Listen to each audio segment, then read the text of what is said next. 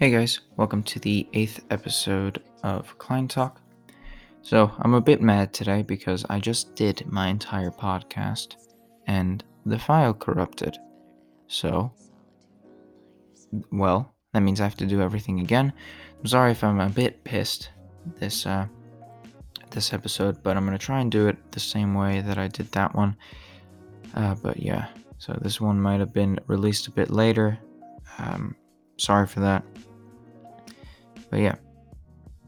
Just wanted to say why I'm doing this episode. So, this episode, as you can see by the title, is about feminism, which might confuse you a little bit because I've done sort of 1.5 episodes on that already. But I'm doing this one because a friend of mine and I have recently started a club in school. So, if you're part of my school, you will probably know about this. Where we like to get people to discuss things that they don't normally discuss in school or in their lives. We like to get people to start thinking about it. So, yeah, that's sort of why we're doing this thing.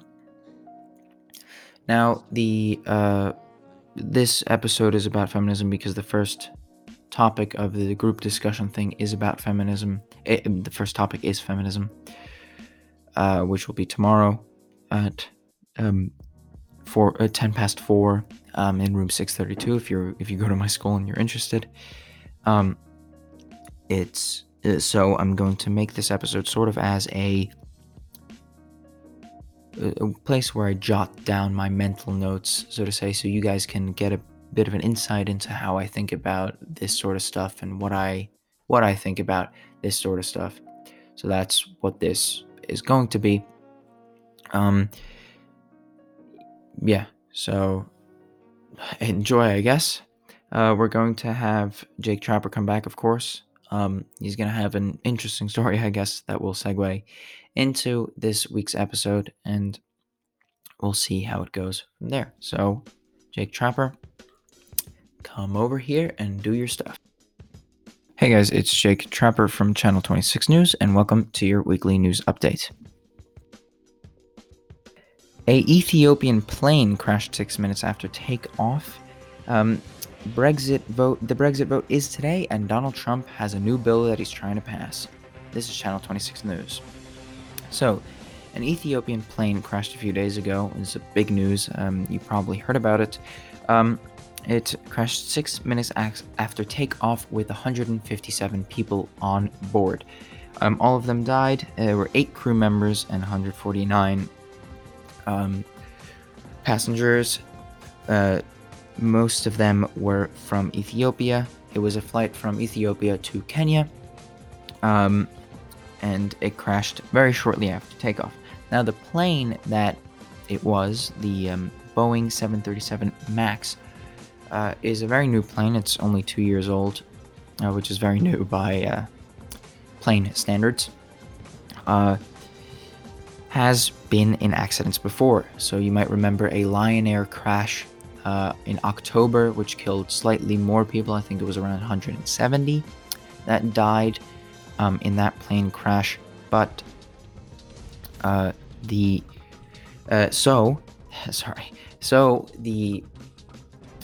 people are calling into question the safety of that airplane. Many countries have banned it. For example, the UK. In the UK, you're not allowed to fly that plane anymore until further notice. Boeing assures people, Boeing the manufacturer, assures people that it has nothing to do with the plane and that those two incidents are non-plane related, but they are creating a software update for the next month. But they urge people that they can still fly their planes, as it is still being done in the US, but in many Asian countries and also the UK, it has been banned. Now, the next story is that the Brexit vote is today. What this means is that they're voting on the big new plan that Theresa May has proposed to Parliament. Sorry about that. which is very important because it is their last chance to make a deal before March 29th, which is when Brexit is supposed to happen, which is in 17 days.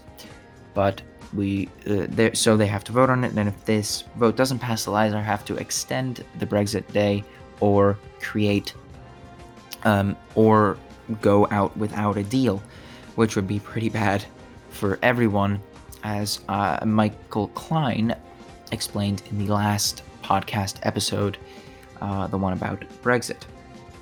Donald Trump has proposed a new funding bill with cuts to education and medical aid, but an increase to the budget of the defense, with about $750 billion going into defense spending for the military and other such things. There's also a proposed $8.6 billion for the border wall that he has proclaimed will be built for the past few months, past few years. But this is almost 50% more than the 5.7 that were rejected by Congress, which caused the government shutdown a month ago. So people aren't really optimistic about this getting through on either side. It's more seen as a wish list.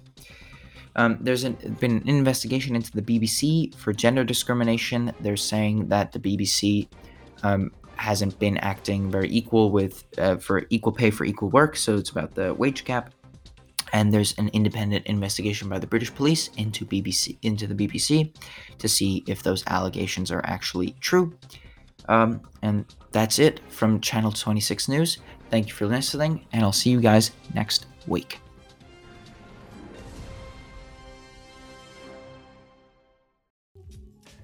Thank you, Jake Trapper. So the last story that he just mentioned there is a very interesting one, the one about the wage gap, because it's feminism, which is sort of one of my favorite topics to talk about and to think about, because it is such an important topic. Now, I'm going to do this sort of from the beginning, so it won't be just about a specific topic in feminism, although we will discuss some topics later. It's going to be about the history of feminism first, and then some of the discussion about the topics for today.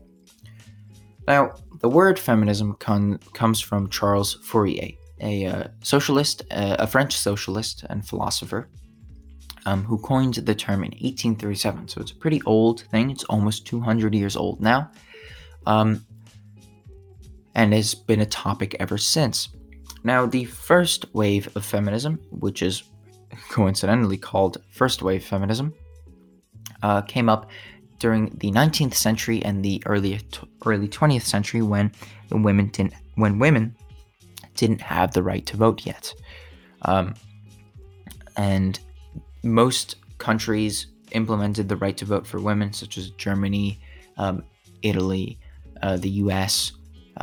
They all implemented the right to vote for women in 1918 or 1919, which you history buffs will know is right after 1919. Which is right after 1919. What a great statement, Michael. Sorry, my head's a bit messed up right now because I'm slightly mad. But yeah, which you history buffs will know that's right after the First World War. But it's a considerable amount of time after the first feminist suffrage parade in New York City, which was on the 6th of May, 1912. Now, the reason the right to vote was, and also the right to work, because then you would be a citizen, and citizens have the right to work, is because it was during the First World War, most of the men were gone, because in that time, only men really fought for the military. So the women were left back to create the munitions and the food, mostly for their husbands and sons and friends on the front of the war. So they were working for 4 years. Mostly 3 years, because the first year was quite tame, sort of. I'm not sure if you can really say that about a world war, but yeah, you get what I mean. So when the men came back and wanted their jobs back, the women were like, "No, we're working now, and we're making money, and we want the right to vote." And most countries said, "Okay, we're going to do that. That's what's going to happen now in our country." Um, so that was what first wave feminism was about, the women's right to vote. Now, after that, there was a short spell of second wave feminism, which, if you don't know, it was if you haven't heard about that one, that's probably because it's the least known one of the least known wave of feminism, so to say. Uh, just because it's nothing. It wasn't that long of a time period. It was only about 20 years, and they campaigned really for the legal and social equality for women, which um, which is might make you a bit confused because that's sort of what's going on today. But I'll get to that later. So second wave feminism um, mostly started because of the perceived social inequalities, such as the wage gap or the just that they couldn't work as much and things like that. So that's why the second wave happened. They didn't really have a sort of figurehead, which the first wave feminism did. Anita Hill, who, sorry, never mind. Forget I said that. That's the third wave feminism. But yeah, second wave feminism didn't really have that much going on, and nothing really happened. Many people say nothing really. It wasn't that big of a thing. Now, what did happen during second wave feminism is that other countries did also got the right to vote for women. So, for example, France only got the right to vote for women in 1944, and Switzerland, the country I'm in, only had the right to vote in 1971, and one part of Switzerland only had it in 1991, which is pretty crazy if you think about it, because that means 11 years before I was born. Wait, 11. Yes, 11 years before I was born. Women didn't have the right to vote in one part of the country that I'm in right now, which is crazy to me, and I hope crazy to you guys too, as that's a very big deal, I would say. So yeah, then third wave feminism started mostly with Anita Hill, the person I accidentally mentioned before. Anita Hill was accused a person that was nominated for the Supreme Court of the United States of sexually assaulting her. Many years back, she testified in 1991 in front of the Senate Judiciary Committee, which was all white and all male at the time, that Clarence Thomas, who was nominated for the Supreme Court, sexually harassed her. Third wave, the term third wave came from Rebecca Walker, a journalist who was reporting on the Anita Hill case, but this is sort of seen as the beginning. Now, third wave feminism is basically based on the idea that second wave feminism didn't get to its goals of social equality and legal equality, more social equality and less legal equality, because in most countries, women are legally equal to men. They're not there isn't any legislation that says that women aren't allowed to do things or that much. Now, so we're going to talk more about third wave feminism because that's what we're in right now, and it's subject to more criticism nowadays. That's partially, of course, due to people being in it. Well, not in it. Yes, in it. We're part of the time. We're contemporary with third wave feminism and not with first wave feminism or second wave feminism. So third wave feminism is getting the most complaints, so to say, which is what we're going to be talking about today. Some of the problems that I have with feminism, some of the problems other people have with feminism, just the main topics that people talk about when it's about feminism. So sorry that I spoke so fast right there. Yeah, I'm a bit disheveled, as you might be able to think. So the first thing we're going to talk about is what feminism stands for. So I have a few topics listed up here. What feminism stands for, the pay gap, quotas, and sexual harassment. So the first one is what feminism stands for. Now, I actually wrote an article on this in German. So if any of you care enough to read an article that I wrote, I'll provide a link in the description of this podcast, which will take you to the article. And I would love for you to give it a read. Maybe tell me what you think, something like that. And or you don't have to tell me what you think, but please don't sit there and just hate me from wherever you're from.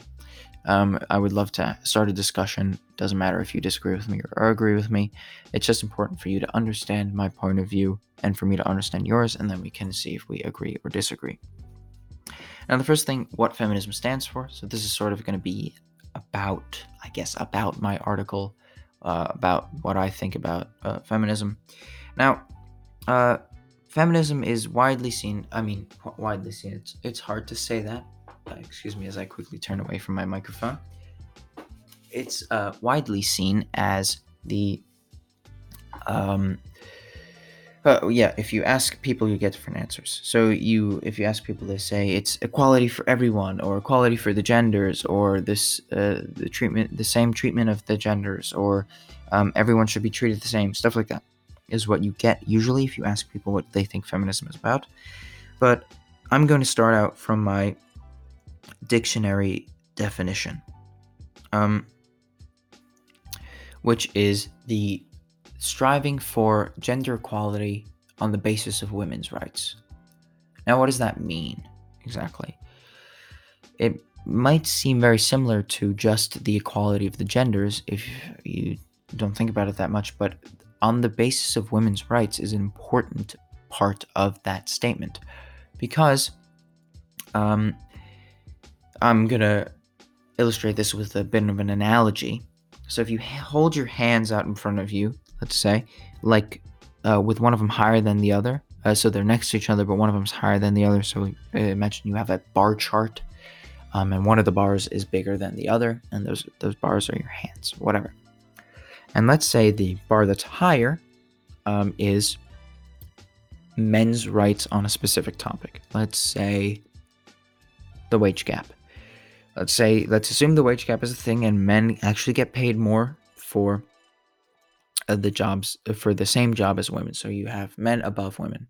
Now, feminists want to take the woman's bar and put it up to the men's bar, so they're the same height, obviously.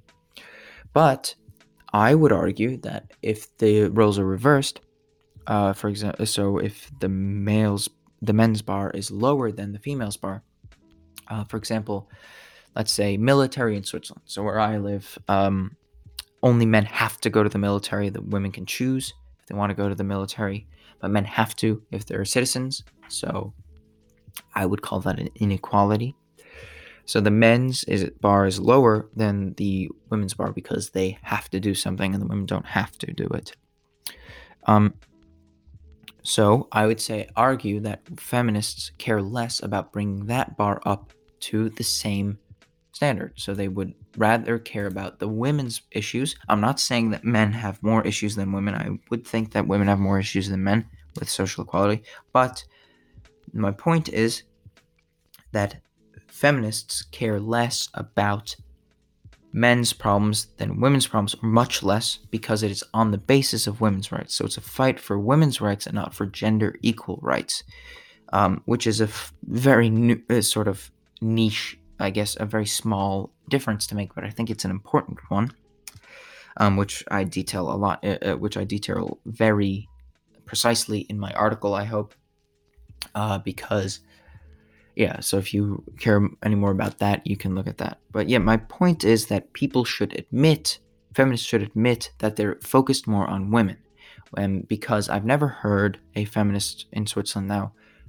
from themselves say, well, the thing about the military is really unfair and we should change that. I've never heard a feminist say that, unless they were prompted by me or by someone else to talk about that, at which point they do realize, well, that's unequal and we should change that. But The fact that they don't do it of their own accord shows me that they care less about the men's problems than the women's problems, which is totally valid if they admit that. Instead of saying, we're for complete gender equality, they can say, well, yes, I'm for women's rights and I want to fix the women's problems in society today, which I don't hear enough feminists saying from my point of view. Now, to the pay gap. The pay gap is the first very big problem that third wave feminists see in the world. It's the idea that women get paid less than men for the same job.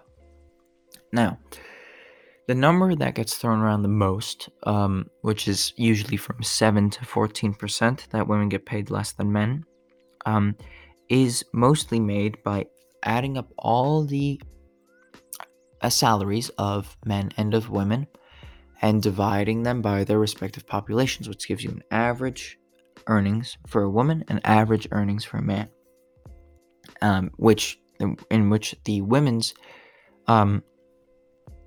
earnings are much lower, or the 7 to 14% or whatever. So they yelled at that. But the thing is, one of the reasons why that statistic is so overblown is because many more men choose to take higher paying jobs. Now, of course, I'm not saying that women don't have it harder to get higher paying jobs, but I think that just saying this is a huge issue and we have to force people to pay women the same for men than as men isn't really going to solve it, because we need to make the chances equal to get to the place and not look at statistics and more look at actual action that we can do to fix these problems. That's just what I sort of think about the pay gap. Now, one argument that I sort of have against the fact that women are deliberately paid less for the same job, as was accused in BBC, and they're investigating that, and they're really working on that because people really care about the pay gap. That's one of the big things. People really want to fix that because money is very important. The one thing that I think shows that the pay gap can't really be what many people proclaim that it is that if you could pay women less for the same job, which there are accusations of. If I were a businessman and I hear, well, you can pay women less for the same exact work, I would only employ women because my profit would skyrocket, right? My profit would be much higher. But the fact that men, it isn't, we don't see businesses full of women, proves to me that the wage gap isn't really what people say it is. Because if you could just pay women less for the same work, as a smart businessman, you would only do that. Or a businesswoman, of course. You would only do that. But yeah, that's sort of an argument against that. If you have anything to say about that, of course, don't forget to text me on Instagram or write me an email. Now, the next topic that we're going to get to are quotas.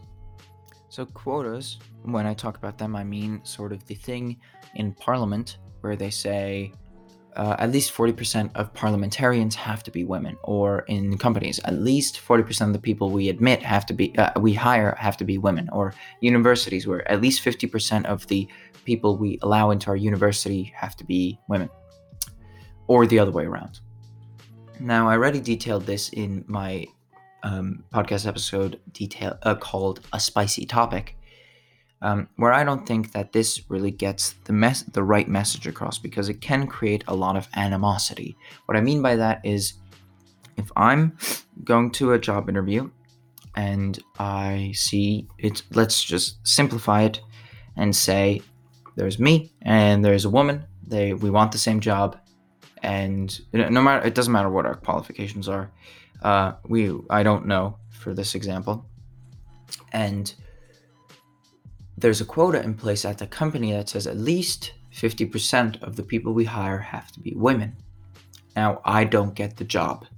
So I sit there, and no matter if I was worse or much worse, it could even be I was much worse, and I know that or whatever, but I will inevitably blame that she got the job instead of me because of the quota.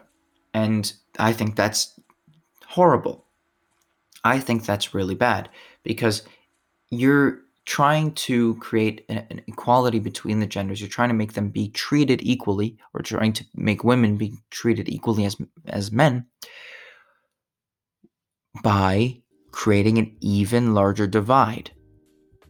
I would say that this is an even larger divide because you create this animosity between men and women, even though it's stupid, even though it might not have anything to do with that quota. It will inevitably be blamed on that quota.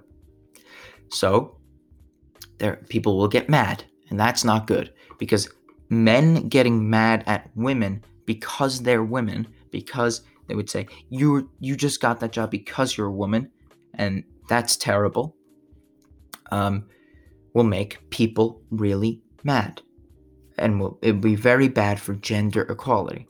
So that's sort of my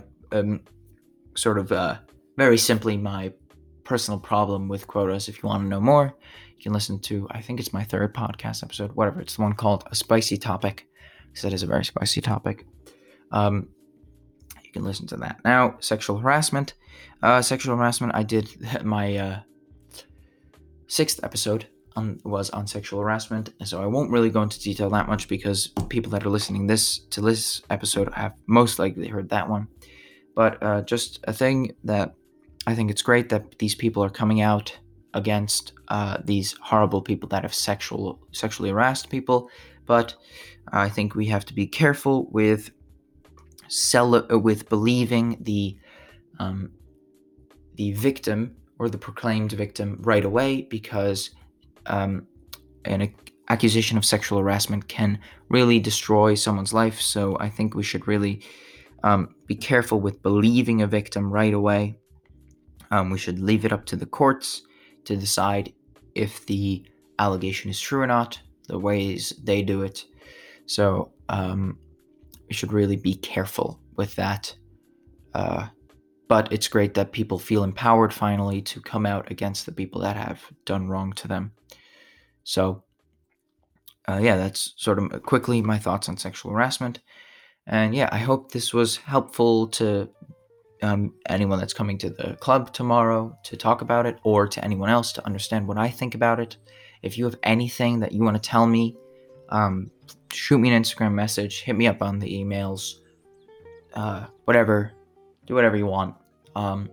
Just please don't quietly hate me wherever you live. I would love to know the reason why you disagree with me, and I might be convinced, which is always a good thing. But I hope you're thinking about it, and I hope this was informative. So to end this podcast, as I always do, I'd like to thank Anchor. Anchor is a great website, anchor.fm. If you want to make your own podcast, you can do it on that website. It's really good, it's free, and it does everything for you. So I'm really happy with their service, and I'd also like to thank you guys for listening to me ramble on every week about something I care about that you might not care about, but nonetheless you guys listen. So I'm really happy with that. Thank you guys, and I'll see you next week.